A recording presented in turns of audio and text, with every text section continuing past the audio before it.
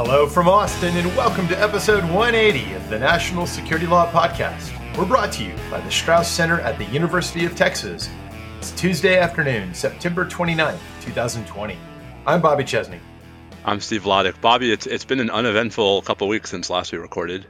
Why is it that we've slipped into this bi-weekly recording schedule? Because we're both too damn busy and because the world is spinning way too fast. It's funny because we actually have probably more content than we know what to do with, and yet we have less time than ever for similar reasons. So with apologies for anyone we inconvenienced by kind of quietly switching to an every other week schedule. We don't have to formalize that. We can still aspire to record every week. Absolutely. Don't be surprised. We may yet show up with some emergency podcasts over the next 6 weeks. What do you think? Or maybe the next 2 months. Election day is what, 5 weeks from today? I could see some podcasting opportunities in the future. Let's hope not, though. Let's hope we actually have so little to talk about that we just can't even pull it together. Maybe some deep dives instead.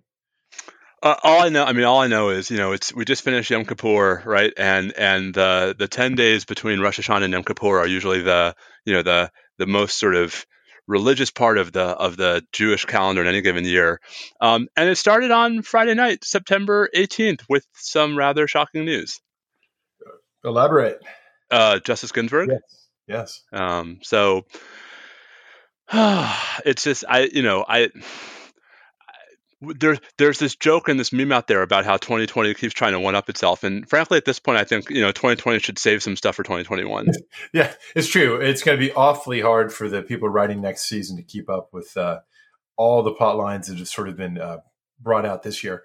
Yeah, the passing of Justice Ginsburg and then all that follows in the aftermath of that. Shall we talk about that as a segment in and of itself, the nomination of Amy Coney Barrett and what that lineup change in the court might portend in areas that relate at least to the rule of law topics we cover? Sure. I don't know if we have any specific. I don't think we have any specific kind of core national security topics that are actually on the court's calendar now, where it looks like that would be in any sense outcome determinative. But let's come back to that as our first topic. Actually, I think that certainly deserves top billing, given the larger magnitude of it. We'll do a TikTok update. God, Lord knows that's been busy. You might say a TikTok. We'll do a TikTok. We do need a TikTok. That's not really T squared. It's what's to the fourth power? Do we have a shorthand for that? Same with the TT theme. How about Trump's taxes?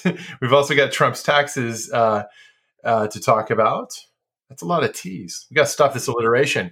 We'll pivot to FISA developments and FISA related things. We've got two things we've been promising forever that are basically a month old now. The Ninth Circuit's decision in United States versus Moalen, which almost ruled on the applicability of and the outcome of the Fourth Amendment analysis for what had been the old bulk telephone metadata program. So we'll talk about what the Ninth Circuit sort of said there, and then we'll pivot and note the Foreign Intelligence Surveillance Court's opinion, which was released not that long ago, though increasingly long now. It was the long-awaited opinion explaining the details of its annual recertification of Section 702 collection. And so that was actually a decision from last December, but it came out basically the beginning of this month. And then we'll pivot to another one we keep promising. This one's all too of the moment. The Fourth Circuit's decision in an Anti-Riot Act case, United States versus Marcellus, very interesting and important free speech opinion with a lot of current relevance. We've got Bowe Bergdahl back in the news with Bergdahl developments. I mean, it's not just Bergdahl developments, Bobby. It is Bergdahl. It is a Bergdahl-Nashiri crossover episode. Oh my God! This is like when Laverne and Shirley would appear on Happy Days. That dates me pretty good. I was just about to say that's your crossover. Are there any good recent sort of sitcom crossover examples that work better that are like from shows someone of the past 20 years might have watched? I mean, the last sitcom I really watched was Parks and Recreation, so I'm not really sure I can think of a good crossover. All right, listeners, I'm sure there's some more recent analogies than Laverne and Shirley in Happy Days. Hook us up. And it doesn't count if it's a Law and Order to Law and Order crossover. Those don't count. But weren't there a couple of Law and Order, Homicide, Life on the Street crossovers? Totally. Yeah, I was kind of lumping that in. Like the Baltimore crew and the New York crew. Or more the point, cool. the NBC, the intra NBC. You get to have Ice-T and Ben Brad in the same episode. That's good. Do you know that the first episode of Law and Order aired 30 years ago this month?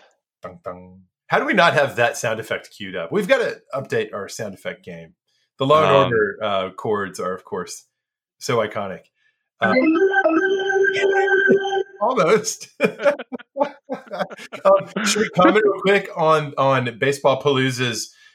I'm not actually much of a fan of this NHL style. Everybody's in except for the really bad teams. Everyone's in except for the Mets. That goes without saying. I mean, what do you think of this round robin, 8 teams on a side format? I mean, it's just like whatever. This year barely counts. Let's have fun with it. I mean, it didn't really feel like a real baseball season anyway. So why bother with the? I mean, the weirdest part is going to be not the first round, but then when they move to the neutral sites to Houston and Arlington for the second rounds and the success. I mean, someone was pointing out that there's an outside possibility you could have a Cubs White Sox World Series played in Dallas. No. Actually, it's funny you say that because my sort of sleeper pick to go farther than expected would be the White Sox. Everybody's sleeping on them because for whatever reason, the White Sox just don't get the same level of attention and love. And they've got some really interesting young players.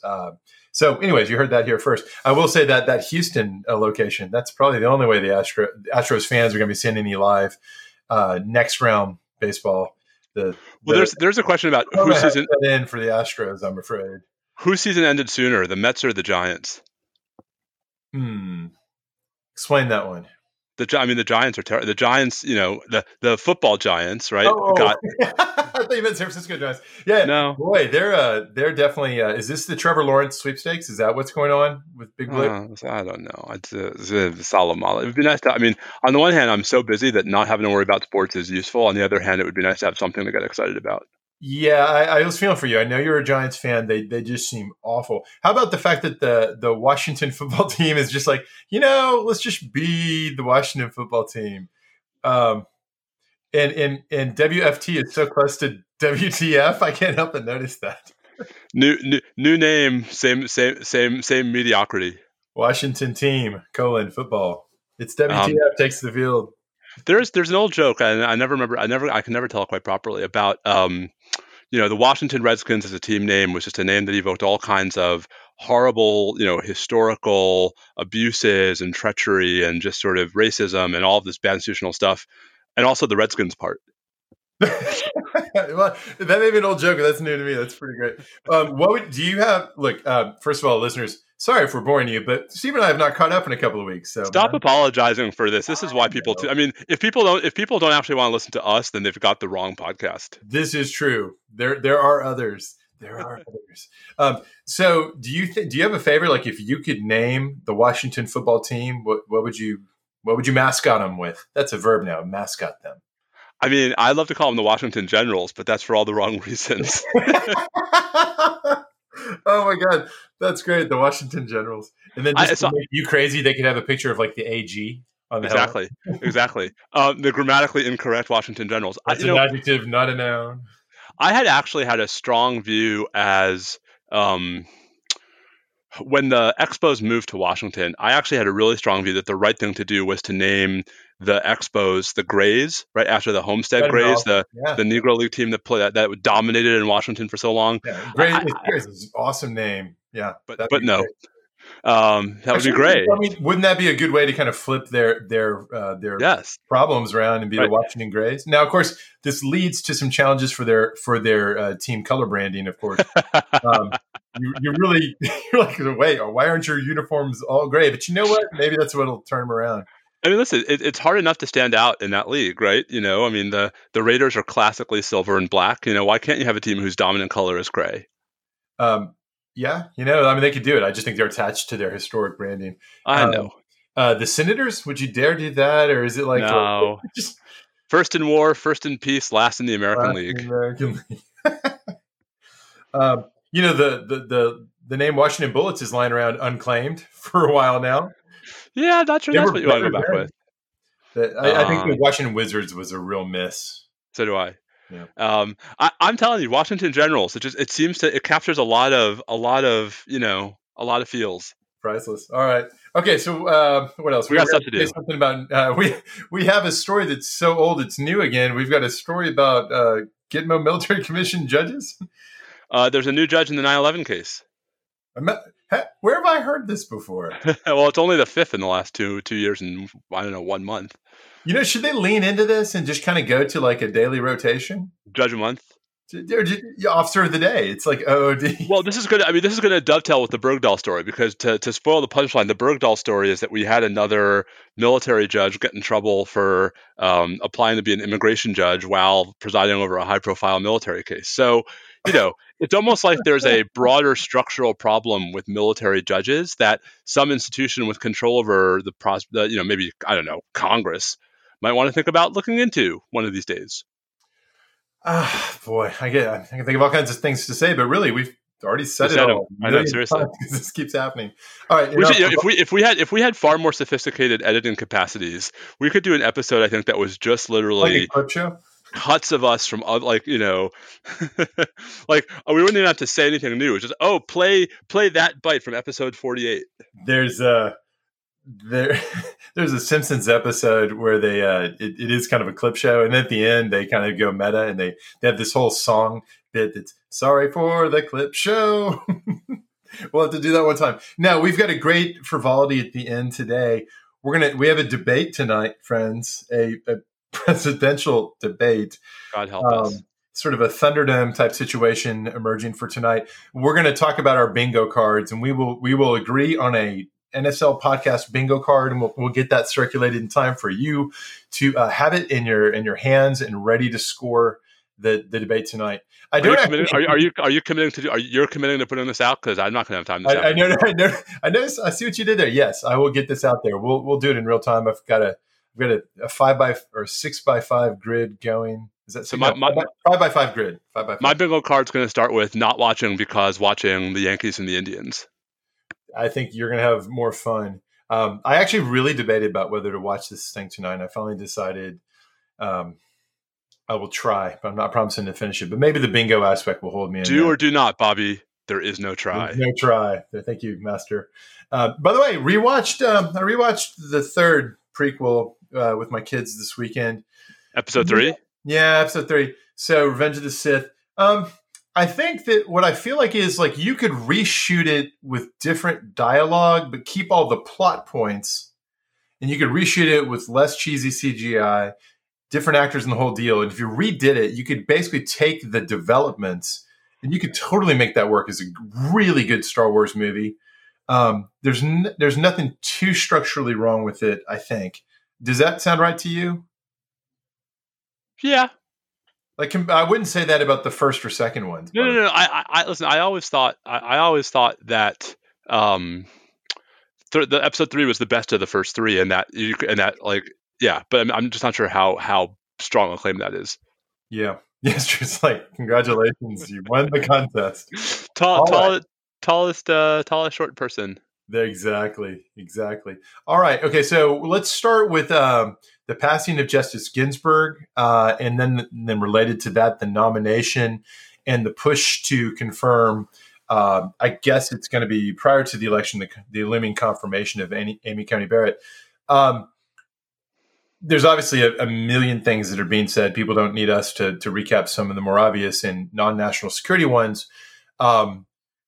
The switch in personnel, do you anticipate this is going to have a potentially outcome determinative effect on any particular area of sort of rule of law interest, if not core national security law, in the way that you pointed out a few things that with the move from Kennedy to Kavanaugh, there were a few things where it was pretty clear they had divergent views. Now, obviously, Ginsburg and Barrett, very different perspectives across so many issues. But is there anything that really jumps out as a already close question?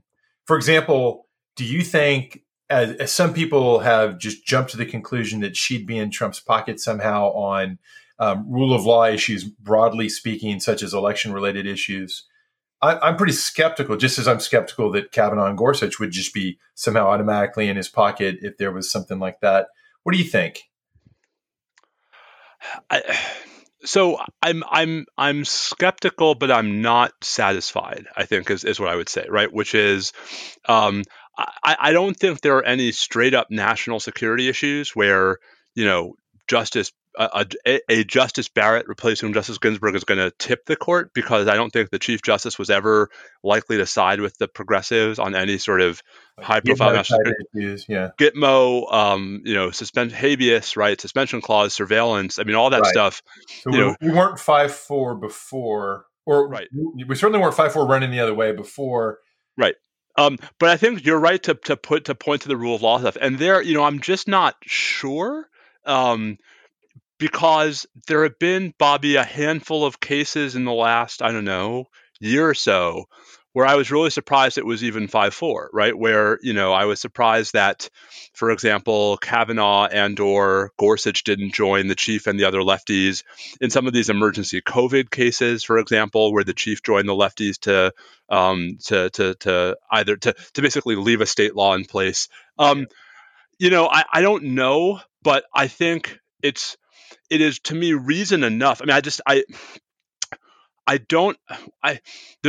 understand and yet don't understand the hurry. Like, in other words, I understand that the Republicans are desperate to fill the seat. I accept because it's obvious that they can't. I accept because the answer is obvious that they have the constitutional power to do so. I don't understand the rush to do it before the election for any reason other than that specter. Like, or right, an even more troubling argument, which is that they're worried that they wouldn't have the votes on the far side of the election if, in fact, Trump loses and the Republicans lose the Senate. Like, that to me raises sort of independent legitimacy concerns. But on like a pure, like, I mean, if there's another Bush versus Gore in the Supreme Court, I mean, the first thing is I suspect there'd be a lot of pressure on a Justice Barrett to recuse in such a case. Right? None of the justices in Bush versus Gore had been appointed by Bush, and none had been appointed by Bush who had said publicly that he wanted them on the court entirely because they'd be there in time to resolve election disputes, which Trump has said. So, I guess I'm relatively skeptical, right, that Amy Coney Barrett's going to provide the fifth vote in favor of Trump in one of these cases. But I think the easiest way to prevent even the specter of that is just to sort of put off the final vote until November 11th. I think their rush. I think this is a political calculation that it's. I think they all feel that it advances. Those who are pushing this so fast feel it advances overall the most benefit to the vote, get out the vote, getting people excited, etc. I'm not sure that's true. The further part of it is that once you're past, if Trump's defeated, once you're past that, then you do run the risk that, what if Mitt Romney or somebody then says like, okay, at this point, no, it's not okay. So I think that their idea is the best way to keep the requisite number of votes in line is just to get it done before you know who's won. And if they do it that way, they minimize their risk and they get what they're trying to get. I think that's the main. Isn't that conceding? But I mean that to me is not. I mean, I agree with you that that's the calculation. I don't think that is. I mean, to me, that is conceding that this is purely a power play. Right, and that, I mean, in other words, right, that to me, power play. I mean, but to me, this would feel a lot more legitimate, right? If they said we're going to vote, we're going to have the hearings now, we're going to vote, after the election, because at least then, I mean, rushing the process, right, having the hearings faster than we've seen since 1975, when you had the completely non-contentious nomination of John Paul Stevens. Just, I don't know. That's where I think the legitimacy concerns arise, Bobby, because it looks like they are trying to avoid the American people when all of the polling that I've seen suggests that there's actually a pretty significant majority who don't think Trump should fill the seat, including at least some folks who support Trump. So, but they're not looking at the overall polling, right? They're looking at the effect on their own. For those who are currently running, they're looking at the president's race. They're looking at the ones of them that are in a race this term. And at the end of the day, I think it's as simple as McConnell and the White House both seeing the maximum benefit and the least risk of failure by going early. And they know that there's increased risk of failure once they get past the election. I think I agree with you that maybe another way to approach this sort of question of would she make a difference on any of these issues? I can think of all sorts of judges who might have been selected that Trump has appointed to other positions who I'd have much bigger concerns about whether they would be, shall we say, extremely deferential to executive decision-making, even in contexts where rule of law values might seem to suggest the executive might lose. I don't see any sign in Amy Coney Barrett's, what I know of her writings, that her areas of interest and now her opinions. I don't see any big sort of the executive is going to win sort of no matter what type indicators. I don't see her as that sort of conservative. And so on some of these like really critical, how are we going to get through the next 3 or 4 months issues? I think that this situation could be much different than it is, could be much worse. They could be pushing through somebody who has we've talked a lot about Judge Rao. It could be Judge Rao. And that would be I'd be considerably more concerned. Yeah, I mean, I have really both sort of strong and conflicting emotions about all of this. And I certainly, I mean, I agree wholeheartedly that yes, it could be worse. I don't think that those who are both affirmatively supporting Judge Barrett's nomination and sort of openly gleeful about it are remotely appreciating the extent to which saying, well, she's a qualified woman with an incredible backstory who everyone likes and thinks highly of, right? Like, I mean, all of those things could have been said about Merrick Garland, except the woman part, right? Like there's a degree of sort of willful obtuseness on the part of those, including a lot of people you and I know, who are very publicly supporting her nomination, as to how the same qualities were just completely irrelevant in 2016. And I think there's a failure to appreciate just how bitter the sort of, how bitter those who felt they were burned in 2016 feel about this entire situation, and that the court's legitimacy depends both on the justices being legitimate and on the court being perceived as a legitimate institution. And I fear that rushing through a nomination in a circumstance where, Bobby, as you say, right, the most compelling argument for rushing is because if they don't rush, they might not get it. That's an argument that sounds deeply convincing to people who want to be convinced by it. And I think it's an argument that just reinforces why there are so many folks who, whatever they think about Amy Coney Barrett, find this whole thing so just grossly distasteful. Well, so what do you think? Let's assume that she goes through over the next, right before the election, which I think she will, and then Biden wins, and in fact, the Democrats get both houses. Are we going to see court packing? I would say two things. One, not right away, right? I mean, for all of the efforts on the part of the Trump campaign to characterize and caricature Biden as a puppet of the radical left, the entire reason why Biden is the Democratic nominee for president is because he's not, right? Because he's a centrist. Right. And his instincts are not going to run at all towards something as radical as expanding the size of the Supreme Court. Yeah. So at least right away, I think the answer is no, especially, Bobby, if the court isn't perceived in the next 5 weeks as repeatedly trying to tilt the election in Trump's favor. Right. And then I would add to that, I think it's a really keen insight. And I would add to it that, if you go back to the last serious engagement with this in the 1930s, it took FDR a very long time to come to that point. But so that's where I was going. But in part, the reason he was eventually brought to that point was that the attempts, that specific things the federal government was attempting to do kept getting struck down. Unless and until you have things that the new Democratic administration and Congress are doing that, lo and behold, start getting struck down, that is more likely to precipitate an actual push on this. Now, there will be people pushing for it, but I suspect you're right that there's not actually going to be that.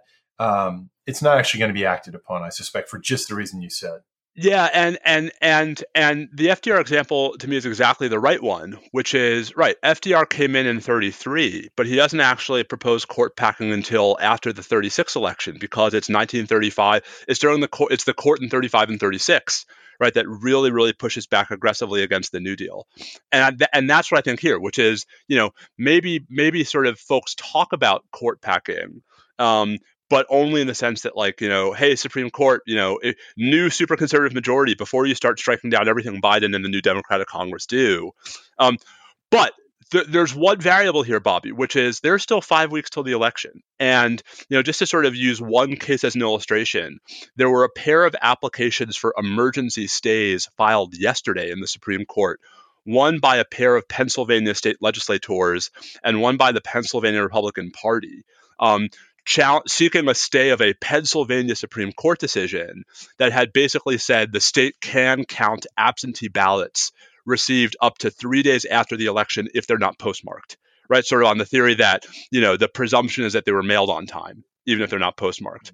That if we see a rash of Supreme Court rulings, even on the shadow docket, even in these stay applications, where over 3 dissents, the justices are staying a whole bunch of these state court decisions uniformly in favor of the Republicans. I think that's the one variable. That's the one, that might that could be the a equivalent of striking down New Deal provisions that, I could see that. If only we had an expert on the podcast about shadow docket activity that could. If only. Let's find that guy. He's in Massachusetts, I thought. I was. Yes. Welcome home, by the way. I arranged Massachusetts-style summer weather for you here in Austin this fall. All I have to say is we left from Massachusetts on the day it was 91, and then it was 37 in Massachusetts the next morning. And we got back to Austin. It's like, hey, we missed the rest of the heat. This is awesome. Yeah. Well done. Thank you. Well played, sir. Thank you. All right. Well, obviously, it'll be a continuing theme of the show in the weeks ahead to watch the situation. By the way, do you have a favorite recommendation, book or article as the single best go-to brush up on Bush v. Gore source for those who might think that would be an interesting thing to have recently reread in the weeks ahead? I know there was a compendium type book that was I think it was just titled Bush v. Gore, but I can't remember who was involved in co-editing that. I mean, I still think there are books about it. My favorite single thing is a Vanity Fair essay from October 2004, and it's by, I want to say it's by David Margolick, and it's titled "The Path to Florida," and it walks through. I mean, the Vanity Fair piece, Bobby, is heavy on the Supreme Court machinations. Like, it's heavy on Bush versus Gore itself, and not just the sort of background to it. But it is an incredibly, I think, interesting read, and it has a lot of inside baseball on what happened at the court. Yeah, this is great. I'm on Vanity Fair's site now looking, and there it is in its original full display. So check that out. The Path to Florida. I will read that from the October 2004 Vanity Fair, and it's such a popular article that it's still public on Vanity Fair's website. Yeah, that's awesome. Okay, cool. All right. Well, can I say one thing before we move on this though? Yeah. So I do think one thing I want to say, just because I know we have lots of folks who listen to our podcast for better or for worse. One of the things I really think it's important to understand as we start making our way toward the election, and you and I will talk about this again as we get closer, is that the way elections work, right? Like, it really is a state-by-state process, and we don't actually the formal resolution of the election is virtually never actually takes place on election day. Like, what happens on election day, even in the non-close elections, the election doesn't actually end on election day. All that's happening is that the news outlets are projecting that the election's over based upon in progress reporting of results and exit polls. And then losing candidates typically are graciously conceding the defeat. Right. But the actual, there's no, in most states actually, so the election does not end in a state until the results are certified by whoever the responsible state official is. Usually it's the Secretary of State. there's usually a time before which they can't be certified. Like that is to say, there's usually a statutory waiting period for certification. And then there's the so-called safe harbor deadline under federal law, which is that if a state certifies its results within the first, I think, 5 weeks after Election Day, those results will be viewed as conclusive for purposes of the Electoral College, right? I want, as we start thinking about the election, like, yes, my fervent hope is that it's a blowout and it's over Tuesday night and it's called for Biden at like 10:30 or 11 o'clock when California comes in. But if it's not, like, that's not a scandal. And, Right. I want us all to sort of be ready for the fact that if a tipping point or multiple tipping point states are too close to call Tuesday night, the fact that additional votes are going to get counted Wednesday and Thursday, especially from all of these mail-in votes, is not unusual. It's actually what always happens. Yeah, just usually people don't care.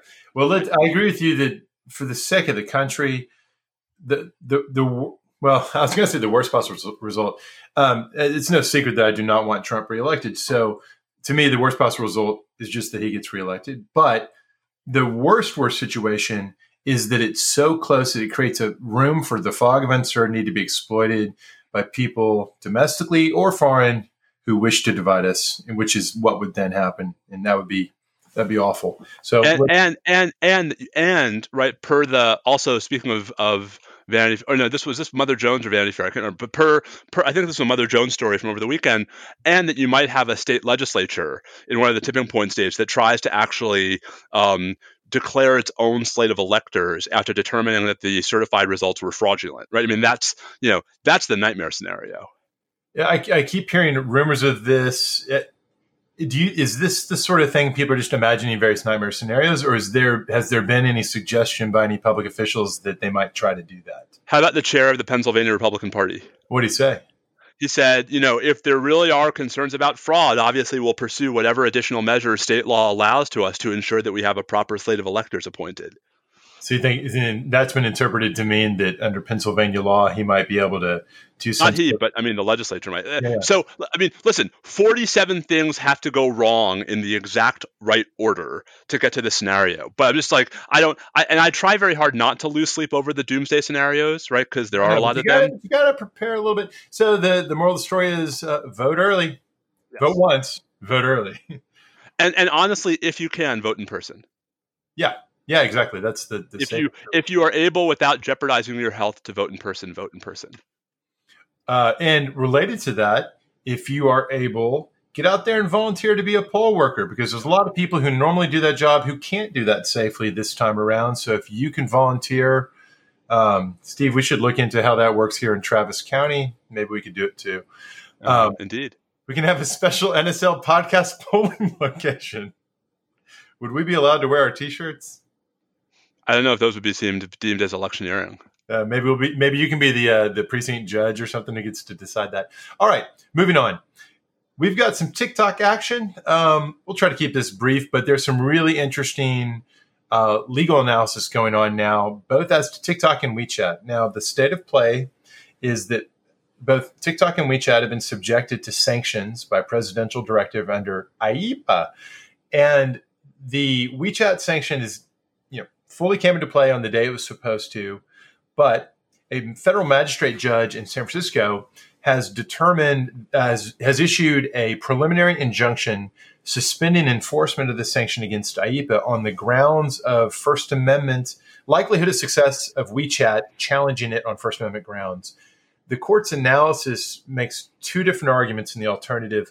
First, I think least persuasively, the court characterizes it as a de facto prior restraint on the speech of everybody using WeChat. There's a whole sort of factual assessment by the court that depicts WeChat quite accurately as this central mechanism if you want to communicate with people in China. It is indeed that, in part because the Chinese government refuses to allow analogous American companies to operate there. But setting that aside, it is true that if WeChat couldn't be used by Americans to communicate back with China, that would cut down on their ability to communicate significantly. So the court says, so therefore the right way to think about this is as a prior restraint of speech. That just strikes me as sort of an apples and oranges assessment. The better argument the court makes, I think, is to move on to look at the regulation as effectively a time, place, and manner regulation of speech, triggering intermediate scrutiny.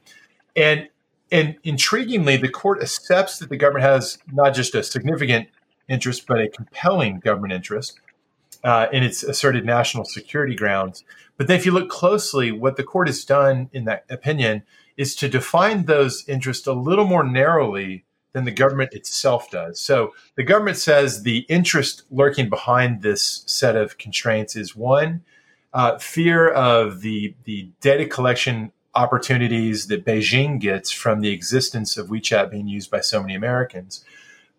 Two, fear of pro-Beijing censorship that WeChat might be obliged to implement, and indeed, in some context, clearly does implement. And then there's also sort of a throwaway asserted interest in the possibility the government of China might also use this for a disinformation platform. Set that aside. The court's analysis really ignores the censorship claim, which is part of the government's case, just doesn't say anything about it. So that's a flaw. But then as to the risk of data collection by the Chinese government, the court's analysis suggests that this is a substantial concern, but the government's proposed solution, the sanction, is not narrowly tailored or sufficiently tailored to meet that interest, because it could be satisfied by narrower means, such as by having government employees forbidden from having WeChat on their phones. And that to me suggests that the court doesn't appreciate the magnitude and nature of the asserted data risk here, because obviously anything involving just government officials doesn't encompass the scope of what the government's concerned about. Meanwhile, but that's the rule currently. That's going to get litigated. We'll see if the government seeks interlocutory review or what's going to happen next. I don't think that First Amendment analysis probably is going to stand in the end for the WeChat case. For TikTok, it's fascinating because it's a totally different ruling. Happened last weekend. Why last weekend? Because for a while there, everything was delayed or stayed by the White House itself, because the White House initially was excited about a deal that had been announced, that Oracle and Walmart were going to ride to the rescue and form some sort of new corporate venture with TikTok. But as the details emerged and it became more clear what that involved, eventually the White House both started expressing doubts about the deal, because it turned out it did not necessarily involve any access to the algorithm that TikTok uses, and therefore it did not necessarily address the censorship risk. And then separately, there was also the likelihood that the U.S. companies involved would have only some limited percentage interest, at least for the first year of the life of the new entity. And at the same time, Beijing started expressing its doubts about whether it was going to approve the same transaction for basically opposite reasons, about fear of this basically being a coerced American takeover of a Chinese company, which is perfectly sensible from their perspective. So Sunday night, the sanctions were due to kick in, and Judge Nichols in the U.S. District Court in the District of Columbia issued an opinion that said, instead of ruling on First Amendment grounds, he was going to rule on statutory grounds, because IEEPA actually has exceptions built into it where the IEEPA authorities are not allowed to be used to directly or indirectly prohibit Americans from importing or exporting information or informational materials to or from a foreign country, and separately a ban on direct or indirect prohibitions on the exchange of personal communications that don't involve transfers of value. I've got a long piece up at Lawfare that breaks down why I think both those questions are actually harder than Judge Nichols suggested. But Judge Nichols found that TikTok, in effect, the ban on TikTok is an indirect ban, at least, on the transfer of informational materials or a transfer of personal communications that don't involve transfers of value. I think that's definitely going to be challenged by the government. We'll see. So watch this space. The TikTok story continues to be an occasion for us to say IEEPA. It continues to be an occasion to think about how the First Amendment intersects in funny ways with these new virtual public squares that are basically private property, but nonetheless have public square properties. And I think, Steve, we're going to have a lot more to comment on before these issues are wrestled to the ground. Agreed. Yeah. All right, good. Take us. I will say, folks should read your Lawfare piece, because I found that super helpful. Thank you. All right. Speaking of the T squared, Trump's taxes. Oh, Trump's taxes. I don't even know. I don't even know what to say about Trump's taxes. I don't even know. So the Times has a blockbuster story. Does this, I guess for our purposes, we don't need to rehash the whole crazy story of what the New York Times reported or is ongoing in the process of reporting on an ongoing basis. But does this have any implications for any of the subpoena cases we've been tracking on this show? So I don't think so. I mean, I was trying to think about this yesterday. Obviously, some of the information that the New York Times is reporting is some of the information that presumably Cyrus Vance in New York and the relevant House committees were trying to determine themselves through these subpoenas. The fact that the Times has reported it to me, Bobby, doesn't change any of the legal analysis in those cases. It changes the optics a bit, I guess, in the sense that now there's less of a risk of prejudice to Trump. Right, given what's already out there. Right, but right. That was never a central part of the arguments. Like, I mean, I think that, so I don't think it changes that. I will say that there's this wonderful question of how the Times lawfully obtained all this information.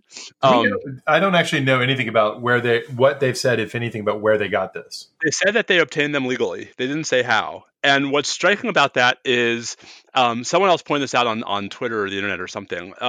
There is one person who could lawfully have provided the New York Times with copies of all of the president's tax returns. And her name is Melania. I was going to say, is she related to the president by marriage by chance?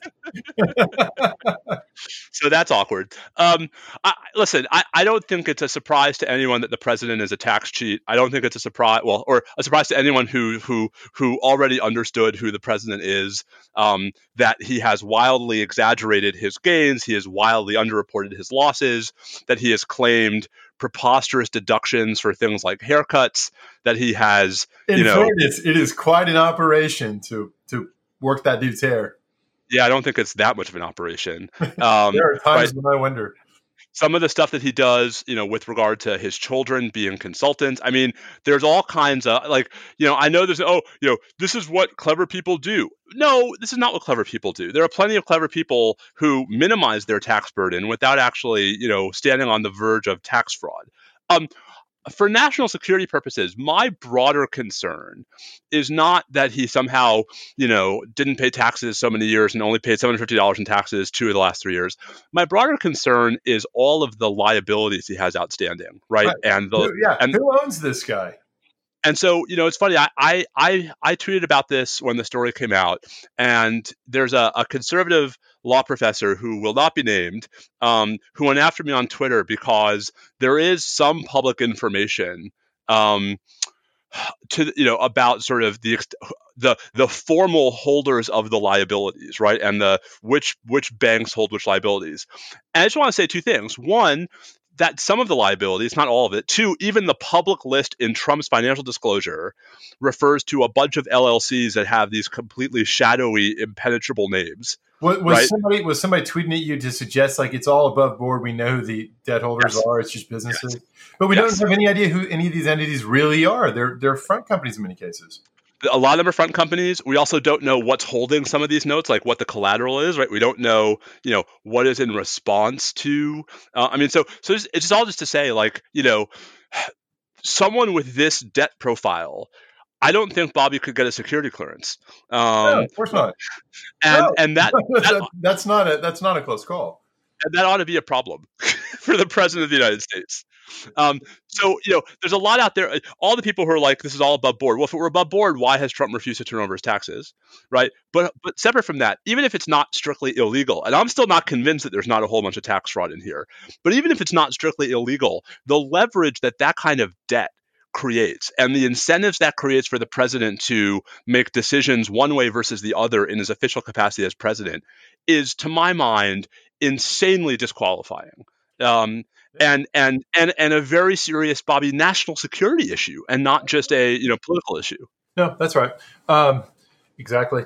Nothing to add to that. All right. Anyway, we pivot to the land of the Foreign Intelligence Surveillance Court. There have been some disclosures. So every year, once a year, the Foreign Intelligence Surveillance Court is obliged to review. We've talked about this endlessly on this show. They're obliged to review the complex array of policy arrangements, institutional design, and technological measures that come together for a variety of different entities, but especially NSA and FBI, not just those two, but especially them, as in sum total being the way that those agencies use the Section 702 Foreign Intelligence Surveillance Act authority. This is the one where the target of electronic surveillance is a non-U.S. person who is outside the United States. And the idea is that under Section 702, the government can issue directives once its system has been certified as sufficiently protective of a variety of interests, including the interest of U.S. persons whose communications with foreign targets might incidentally be acquired and sometimes will be incidentally acquired in the course of targeting those foreign entities. The procedures are meant to safeguard and create a reasonable balance of interest in how it all gets dealt with, especially in the back end when the government wants to query the database of 702 collection and might even want to intentionally query a U.S. person's name. So you have all these complexities. And once a year, the government comes into court and says, here's how we're doing it now. Here are the latest changes. Good enough? And generally speaking, within a few months, we get an opinion from the Foreign Intelligence Surveillance Court. So far, it's always been, yes, good enough in light of this, that, or the other conditions or qualifications. And then for 1 year, the government has the ability under Section 702 to go to any company that's subject to U.S. jurisdiction that has a piece of the communications infrastructure and say, hey, we've got a Section 702 certification. And under color of that authority, we've got this list of selectors, of phone numbers, email addresses, names of foreign targets outside the United States. We'd like you to cooperate with us as we try to collect on their communications. And, if it's either a situation in which maybe it's going to Google because the foreign target has a Gmail address, and so you go to Google to get the account information, or it could be going to an internet backbone provider that's an American company and saying, hey, we need you to filter traffic looking for communications to or from the following selector. That's sort of the basic idea. And we just about a month ago got the public release of the 2019 certification that came out at the very end of 2019. And it's the cause of a lot of controversy because, as several of the past opinions of a like kind have also shown, you continually, especially with FBI, I think especially FBI, you have all these documented instances of the government acknowledging to the court en route to the new certification that, look, we've got these problems. We didn't comply here. We didn't comply there. And for critics, it's very much a sort of like, you fooled me once, now you fooled me twice, now you fooled me 3 times, and it just keeps on getting approved. For others, and I suspect you and I divide exactly in this way. For others, it's more of like, yes, it's an incredibly complex system. The government keeps revealing when they keep detecting and revealing to the court when they detect problems, and then they keep adjusting to change for it. Is that the divide between us? Probably that something that just proves that we need stronger medicine, or am I right that it shows you a complex internal compliance system that continues to find work to do? I think the answer is both. And I would add sort of 2 points that are not that I think are worth stressing as well, which is the first point is the December 2019 opinion, right, that we're talking about refers to an October 2019 opinion that itself discussed the one of these compliance incidents, right, an NSA compliance incident. But the October 2019 decision wasn't made public because compliance issues, according to the court, don't present, quote, significant interpretations of law, unquote. There are questions of fact. They're stories of factual developments that are potentially extremely important, but they're not legal interpretation disputes. So I'm not sure that's true, right? Because that depends upon what exactly the targeting and minimization procedures do and do not prohibit. But leaving that aside, even the December 2019 opinion, right, that one certainly does appear to include significant interpretations of law, because that's why ODNI released it. And yet no amicus was appointed. And the whole reason why we were supposed to have an amicus, right, under the USA Freedom Act was for cases involving significant disputes and significant alterations of the law.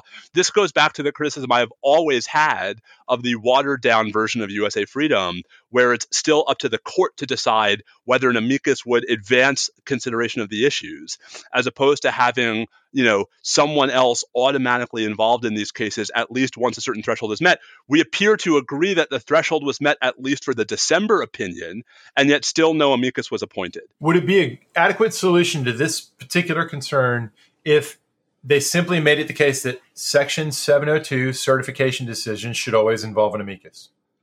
That would be a necessary step to me. I'm not sure it would be sufficient, but it would at least solve this problem, right? That yes. I mean, I think 702. I mean, this was listen. I argued this way back in 2015, right? That 702 is not the same thing as Title I. By volume, there aren't that many actual cases before the court, and the sort of the case to implications ratio is so different from a individual one-off Title I application. That makes a lot of sense. But because the other thing is, it occurs to me that I would have more faith, Bobby, that your reading were defensible, right? That it's just the compliance system working the way it's supposed to, right? If there's an amicus involved, if there's an amicus, because the FISA court did all this on their own with no adversarial presentation, with no adversarial participation, and the fact that every time they do this, they find more compliance problems.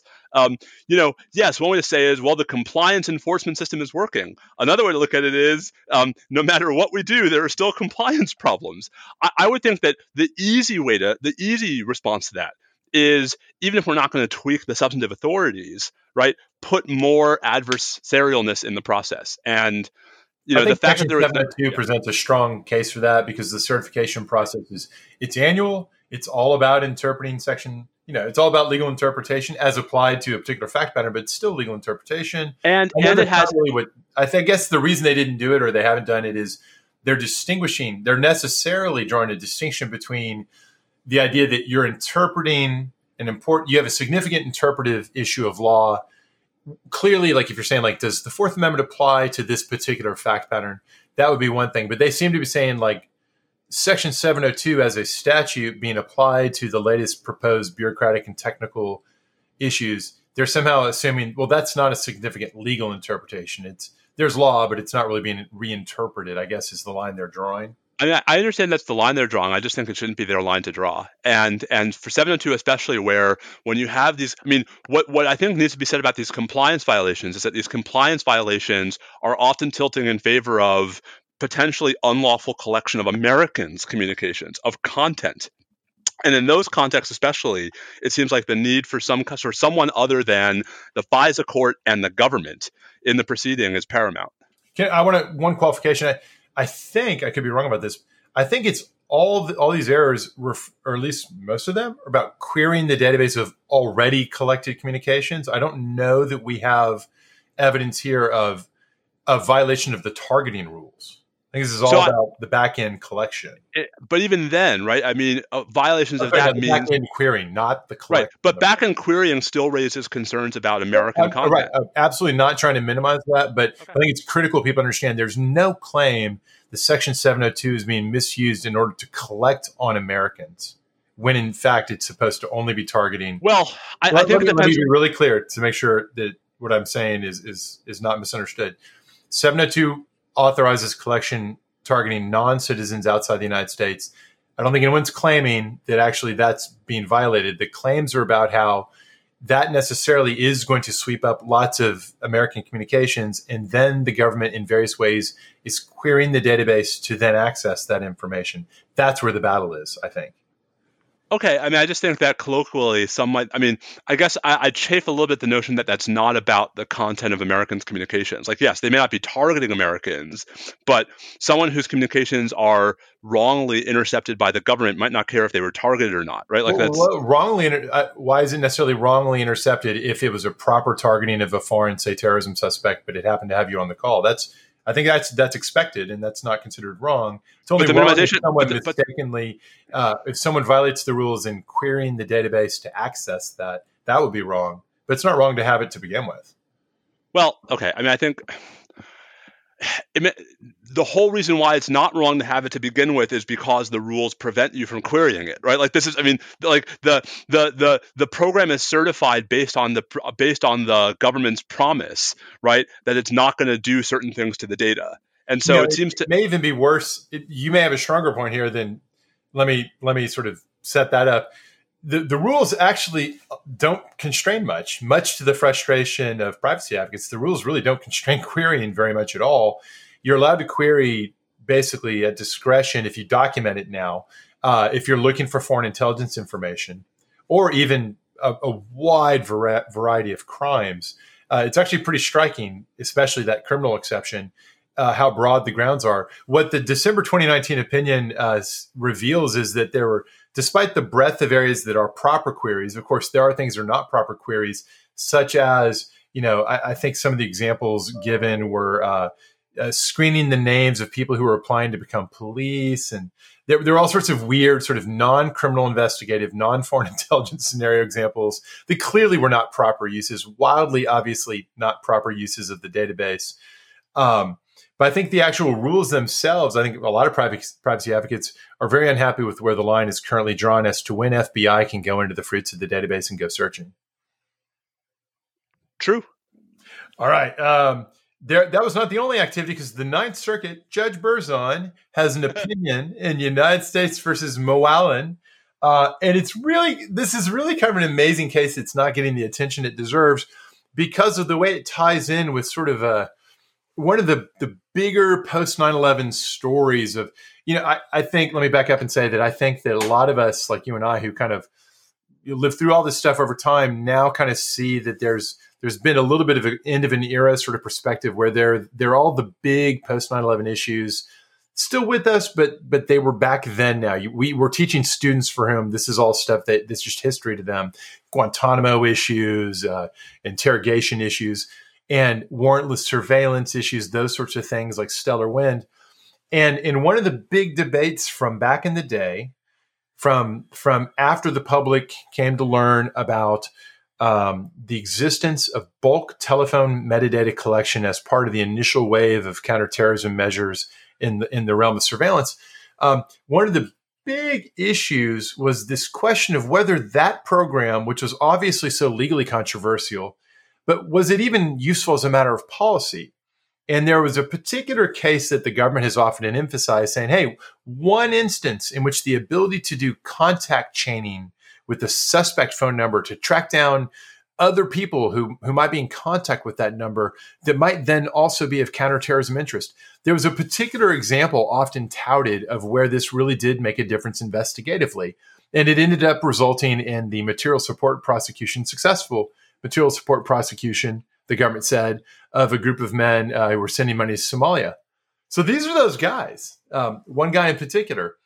And the irony of this opinion, it's almost funny. I know this is serious stuff, but it's still kind of funny, because what happens is the court says, look, the role of the telephone metadata program here, frankly, that was all probably a violation of the Fourth Amendment. And we can talk about the rationale there in a second, because I have my problems with the rationale, but that's what the court said. But then the court says, but harmless error, because in fact, this really wasn't useful to the investigation insofar as the evidence at trial was concerned. This guy, basically saying that this wasn't very relevant to the proceedings. And then there's this really almost funny footnote basically saying, to the extent that, there may have been public statements by government officials suggesting, in fact, it was really relevant, we just don't agree, having read all of the classified and unclassified information. And it's quite a zinger in its own way.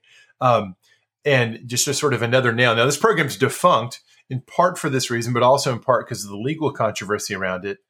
On the legal aspects, Moalen, the Ninth Circuit decision, very much agrees with, first, the argument that the relevant statute, Section 215 or 50 U.S. Code 1861, was never properly interpreted to allow for bulk collection on the sort of the grand theory that it's relevant to an investigation to have everybody's phone numbers, since you never know whose phone number you might need after the fact when you go looking for who was in touch with a suspect number. So they embrace that issue. And then they go further and say, anyways, this almost certainly was a Fourth Amendment violation, collecting all those bulk telephone numbers, which, of course, the government's position is and was that, well, that flies in the face of Smith v. Maryland, the third party doctrine. For better or worse, these phone numbers were all third party business records in the hands of phone companies. And the court reasons that that's not right because, as Carpenter teaches, changing technology, the different impact and significance of these mass databases that technology now allows, call into question the extent of, and indeed the continuing viability of, the third-party doctrine. That's clearly a view that many people have had. People have wondered about this. That's not the law yet. And it's certainly, I would not say at all was the law at the time this program was underway. And so I have a problem with the Fourth Amendment analysis there, even if I think that one day the law might go there. But it's just kind of funny that the court then says, but never mind, because this really wasn't helpful in this particular case, this one famous example often trotted out. Yeah, I don't know. I'm a little biased and conflicted on this because I adore Judge Berzon. I think this was a tough case. I'm sure you can appreciate the knowing Judge Berzon as you do. Would you say that her sort of like very careful, reticent way of describing how the case really how this particular collection just wasn't that important to the case anyway? Do you think she understood full well the way that was a zinger? Yes. Yep. Yes. She's not. The folks might think many things about Judge Berzon. She is as sharp as they come. All right. So pivoting across the country to the Fourth Circuit, Anti-Riot Act. This is a riot. This one's not a riot because this one's a pretty ugly fact pattern. So let's talk about the Rise Above movement, or RAM. These are, by their own account, quote, combat-ready militant group of new nationalist white identity movement people whose basic function is to train for physical assaults of people who are engaging in First Amendment protected activity at protests. These are violent anti-protesters, not counter-protesters, because they're not protesting against their protesters. They're anti-protesters, people who are using private violence to try to terrorize, intimidate, and physically beat and harm people who are engaging in protests. And they're doing it for white supremacist reasons. So Michael Moselius and his co-defendant, they're from California. In 2017, they were involved in a couple of actual, physical implementations of the RAM strategy and purpose. And then they went to Charlottesville for the Unite the Right fiasco in Charlottesville in August of 2017. And they get charged for conspiring to violate the Anti-Riot Act. Anti-Riot Act is a 1968 statute, very interesting, 18 U.S. Code, Section 2101 and 2102. Steve, 1968, they knew a thing or two about protest and violence of protest at that time. The statute has often been described as basically a reaction to the unrest that occurred in civil demonstrations in the summer of 1967, but then especially the unrest following the assassination of Martin Luther King. So you get this statute that provides that whoever travels in interstate or foreign commerce, or whoever uses a facility of interstate or foreign commerce, and that's a classic federal government hook for why the federal government's legislating. And if you're using a phone or otherwise to facilitate your activities, and that's going to be the hook. If you do that, if you travel or you use the phone or otherwise an interstate commerce facility with intent to incite a riot, it's a felony. And then it goes on to give variations of the incite a riot phrase, to organize, promote, encourage, or participate or carry on in a riot. Notice that difference. Organizing, promoting, encouraging, as distinct from participating and carrying on rioting. Committing an act of violence in furtherance of a riot, or aiding and abetting others to do these things.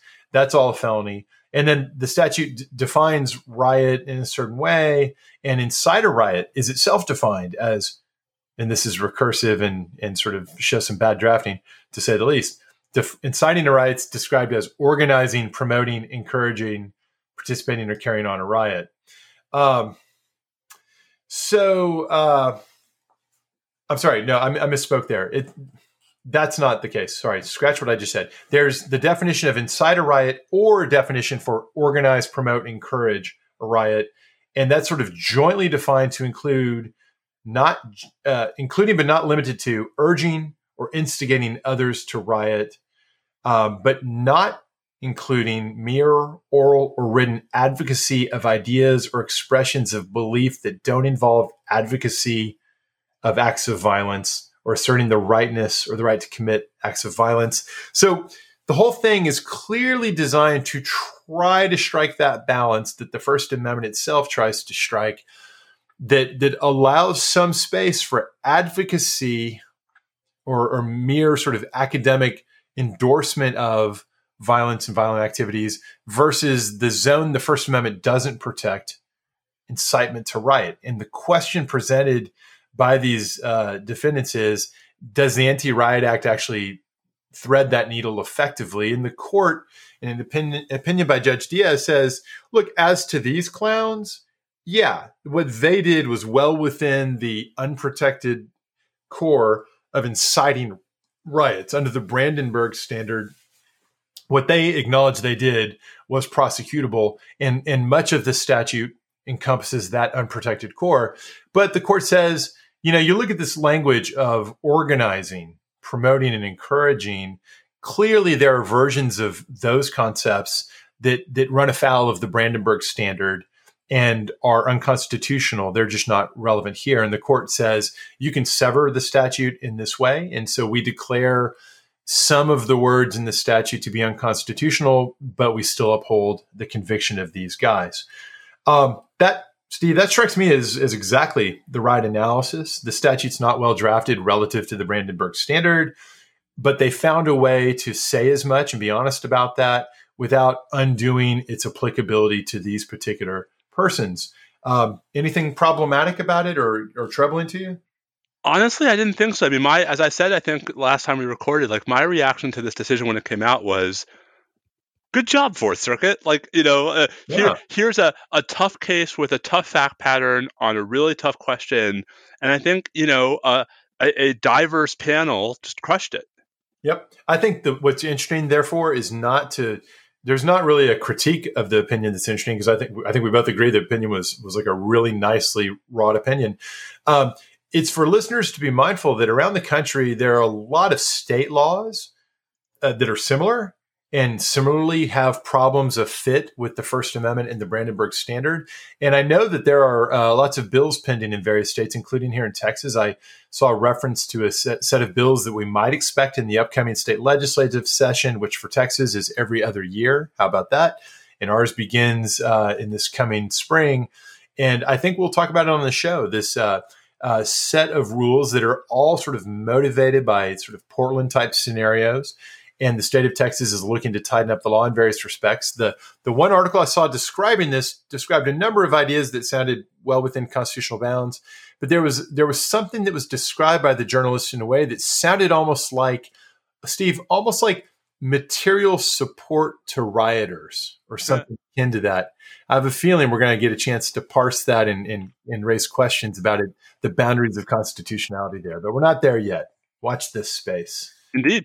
I have a quick breaking news update. It's not especially significant. And by the way, we now are big into the Octonaut, so I totally am with you on Creature Report. Creature Report. Quasi Peso.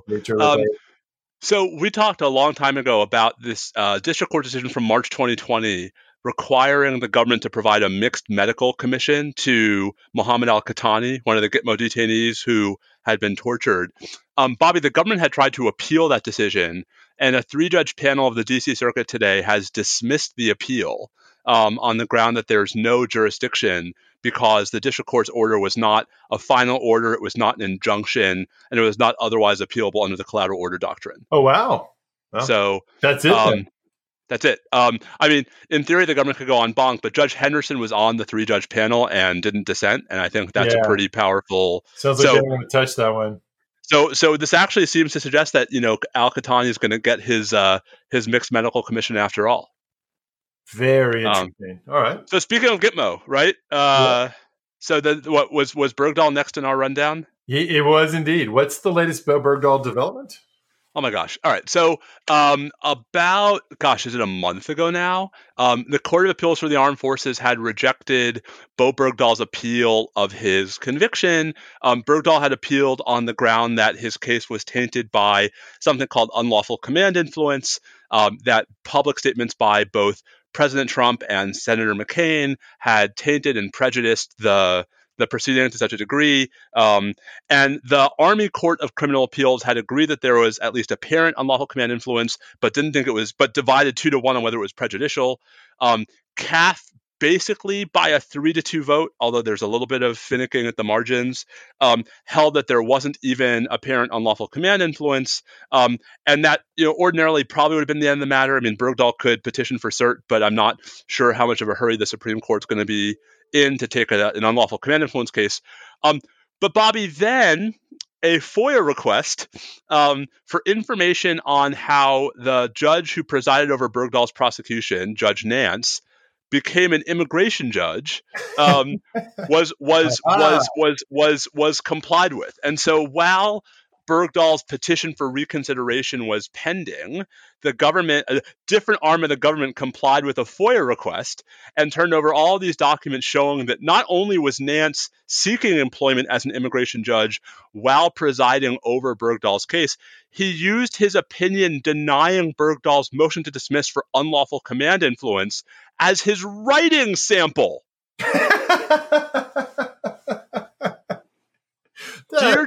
Dear Trump administration, why should you hire me for a job as an immigration judge? Because look how I denied a motion to dismiss for unlawful command influence because I concluded that there wasn't improper influence by the Trump administration. Man, that is really wild. Now, if this sounds familiar, dear listeners, it's because it is. There's so much in parallel here between what happened to Judge Spath and the Nashiri case. In Nashiri, all the stuff about Spath's application only came out through a FOIA request that was honored while Nashiri's mandamus petition was pending in the D.C. Circuit. And the best part, Bobby, is just as you might remember in Nashiri, the government opposed Nashiri's motion to supplement the record, right, with the FOIA materials. Yep. They're doing it here too. They've opposed Bergdahl's motion to supplement the record on the ground that, this should have been discovered earlier. To which my response is, by whom? I mean, yes, boy. You knew this earlier, government, but Bergdahl didn't. Anyway, I don't know if this is actually going to do anything. I don't know if this is going to change anything in CAF, because Bergdahl is not seeking. He's not seeking Vance's disqualification. He just wants he's trying to get CAF to reconsider whether his case was tainted by unlawful command influence. But man, this adds to the taint, one might say. It is just ridiculous how this keeps happening. I mean, it's almost like there's a structural problem with military. I mean, so for folks who don't know the system, I mean, here's the problem. The problem is that, for most military judges, right, they're serving as military judges at their terminal rank. So usually, 06, right, colonel or captain in the Navy. And they're up and out, right? They're reaching retirement, and yet they're retiring early enough in their lives that they still want to, be gainfully employed. They're attracted to immigration judge or other ALJ positions because they get a bump, right, because of their prior judicial service in the military. That actually both raises their qualification level and it raises their salary eligibility level if they get the job. So that they actually end up getting paid pretty handsomely for civil servants. And I think, even before this phenomenon, there have been a bunch of folks, and I'm one of them, who've been saying for a while that we should be rethinking how we do military judges. Whether you want more civilian judges or whether you want more protection so that you have, military judges who are not looking over their shoulder for their next job while hearing these high-profile cases. Yeah, is there a way to structure this so that it's far less likely that while you're serving as a military judge, that's going to turn out to be the last thing you did before you before you retired? I mean, you could increase terminal leave periods, right? So that you wouldn't apply for a job until you were done in your last duty station. You could simply you could actually incentivize. You could create incentives to actually stay in the military at your terminal rank. So, like, you could make judge a terminal position, but remove the other sort of time and service constraints, right? So that people could actually be long-term military judges, especially if they met certain, I don't know, substantive prerequisites. I mean, there are lots of ways to fix this problem. I think it is increasingly clear it's a problem. Yeah, you've certainly persuaded me over 180 episodes. And by the way, it's like every other episode we have to talk about. I know, seriously. How many times have we talked about? Yeah, this is sort of just a great example of sort of endless friction, real problems from something that's clearly fixable. Just people haven't focused on it and don't seem to care enough about it. But it's causing a fair amount of problem over time. Well, and listen, I mean, it's obvious why it's a problem in these high-profile cases. I'm not sure it isn't a problem in lower-profile cases. They just have lower profiles. Well, exactly. Like, you wonder, like, is this not possibly, certainly at least an appearance of impropriety far more often than we think. All right. So now you mentioned earlier we have a new 9/11 trial judge. Oh, yes. And so speaking,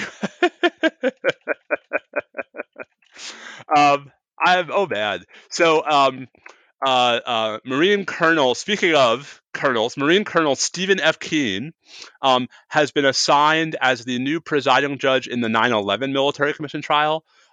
If you're keeping score, Bobby, since August 2018, so 2 years and 1 month ago, 25 months, Keene is now the fifth judge to preside over this case. Right? There was what? There was Pohl, there was Perella, Cohen, Watkins, and now Keene. And folks wonder why this case is still interminably dragging along and in pretrial proceedings. And is there any chance Judge Keene will actually be able to still be the judge by the time this gets to trial? Is there a chance? Sure. Is it a good chance? No. I don't. What can I say? I can't say anything I haven't said before. This is ridiculous.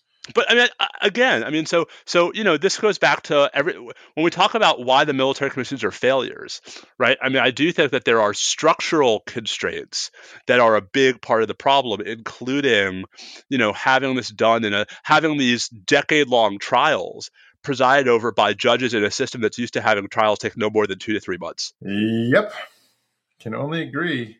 Now, I like that. Let's pivot to some real fun.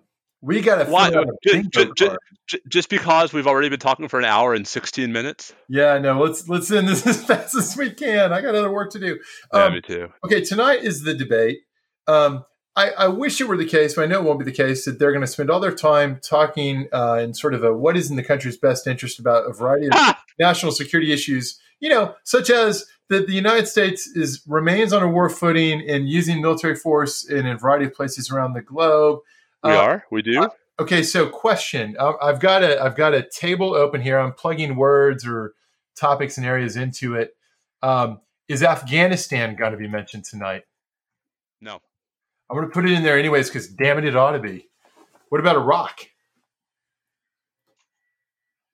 So can we have an Iraq-Iran sort of joint category? Much more likely than Iraq. I think Iran. I think Iran/Soleimani is, I think, high on the list. Should we? Iran's an easy one. It's very hard to imagine that Iran won't be mentioned. Yeah. But Soleimani, because we got to make this a little hard. So Soleimani. Okay. How about this? Merrick Garland.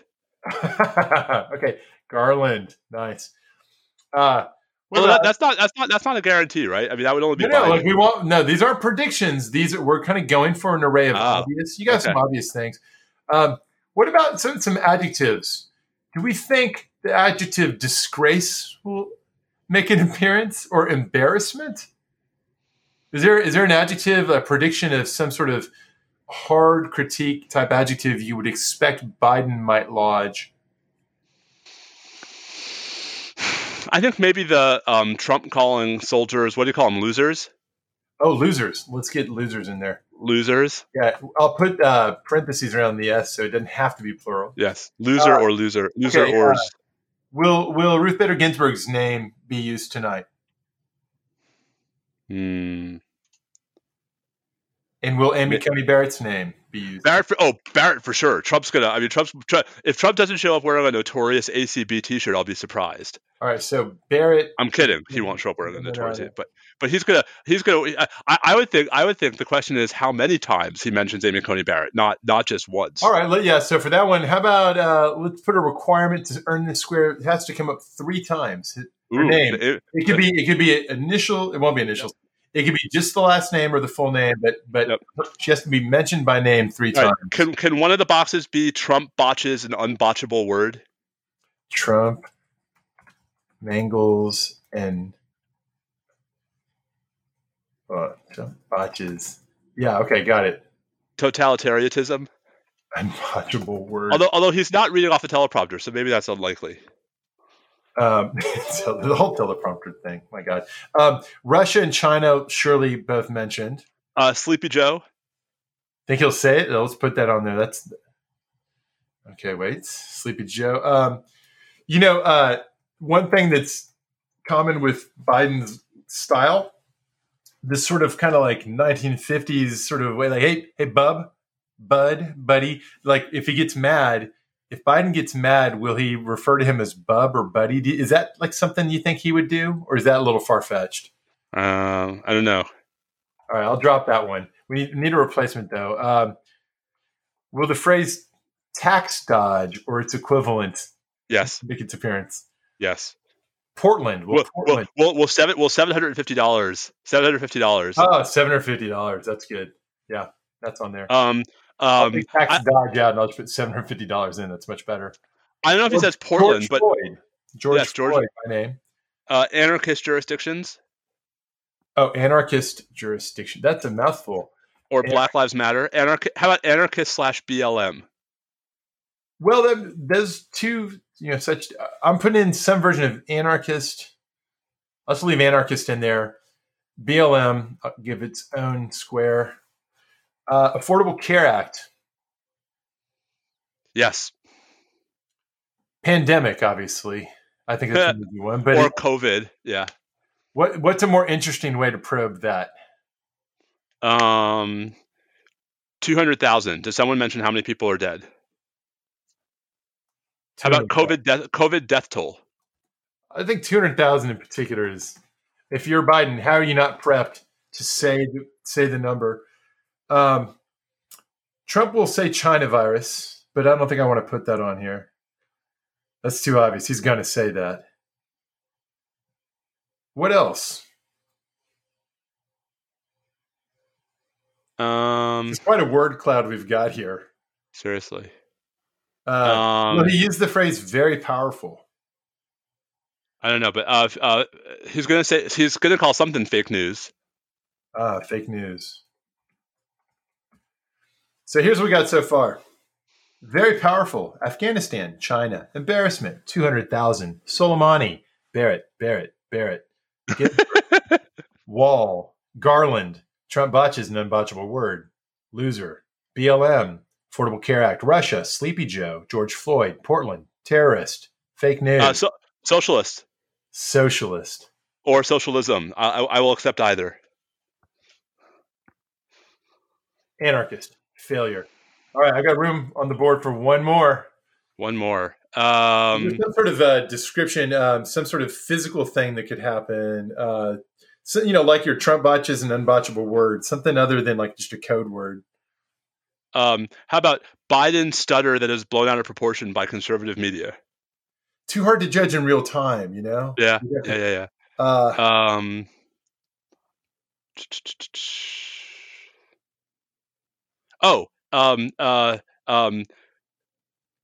Misrepresentation of current job numbers.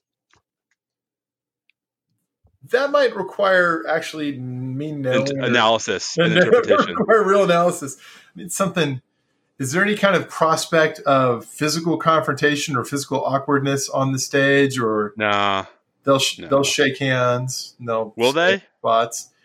Trump. Remember Trump walked out from behind his podium to try to physically intimidate in the past. Will we see some form of weird physical intimidation attempt? I don't think so, right? Because I think Biden might actually pop him one. You know what would be awesome though if Biden walks out in a mask? Should we and put then that take on it here? off. No, it's not going to happen. How about Second Amendment, Second Amendment. which Got has it. nothing to do with anything, and therefore Trump will bring it up. All right. I think we got a complete. We have a complete card here. I will get this out on our feed. Good times. All right, we've got a God really help long us. episode. We should end it. I mean, these days, what can you do? All right. Bobby, 2020 needs to just stop. Yippers. But the 2020, I'm afraid, has just been warming up. Well, it would be nice to slow down. All right. He's at Bobby Chesney. I'm at Steve_Vladeck. We are at NSL Podcast. If you're going to watch the debate tonight, watch responsibly. And if you're not going to watch the debate tonight, I commend you. Stay safe out there. Adios.